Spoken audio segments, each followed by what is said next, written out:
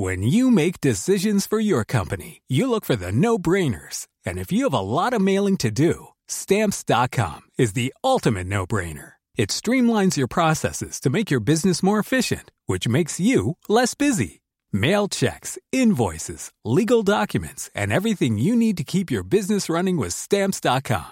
Seamlessly connect with every major marketplace and shopping cart. Schedule package pickups and see your cheapest and fastest shipping options from different carriers, with rates up to 89% off USPS and UPS rates. And with the Stamps.com mobile app, you can take care of mailing and shipping wherever you are. Make the same no-brainer decision as over 1 million other businesses with Stamps.com. Sign up with code PROGRAM for a 4-week trial, plus free postage and a free digital scale. No long-term commitments or contracts. That's Stamps.com.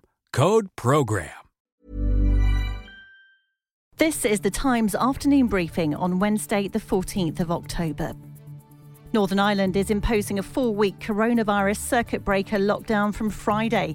Hospitality will close apart from deliveries and takeaways, and schools will shut for 2 weeks on Monday. Wales is also said to be considering similar moves.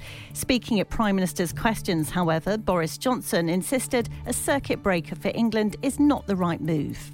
If we do the regional approach that commended itself to the House and indeed to the Right Honourable Gentleman on Monday, Mr. Speaker, we can bring down the R and we can bring down the virus.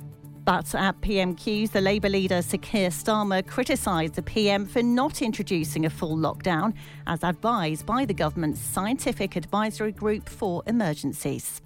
Since he rejected SAGE's advice on the 21st of September, I remind him the R rate has gone up. The infection rate has quadrupled. Hospital admissions have gone from 275 a day to 628 a day in England. Yesterday, 441 COVID patients were on ventilators.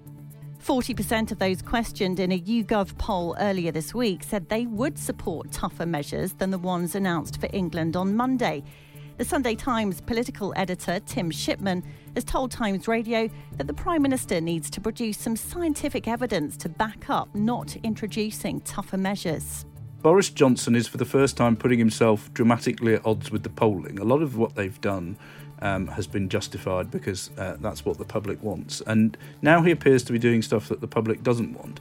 If he wants to continue to make that argument, he's going to need to start producing some scientists with some numbers who can back up what he's saying, because at the moment it feels like this is a situation that's going to run away from him in a couple of weeks' time.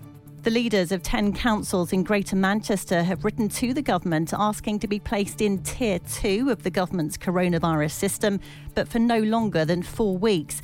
The leaders say they want to enable any non-COVID safe behaviour to be tackled quickly. They're proposing an 11 p.m. curfew, as well as a ban on the sale of fireworks and the holding of any bonfires on public or private land. The Culture Secretary's promised he's doing all he can to get fans back into grounds when safe to do so. Across Europe, fans have attended football matches, the French Open and a Grand Prix in Germany over the last week. But Oliver Dowden's told MPs to start doing that here from October the 1st would have been too risky. People had seen very large numbers of fans going into stadiums at the same time that the virus was rising rapidly. I think they would have rightly said, well, hang on, why are you choosing to do it at this point when we're imposing all these other restrictions? You can hear more on these stories throughout the day on Times Radio.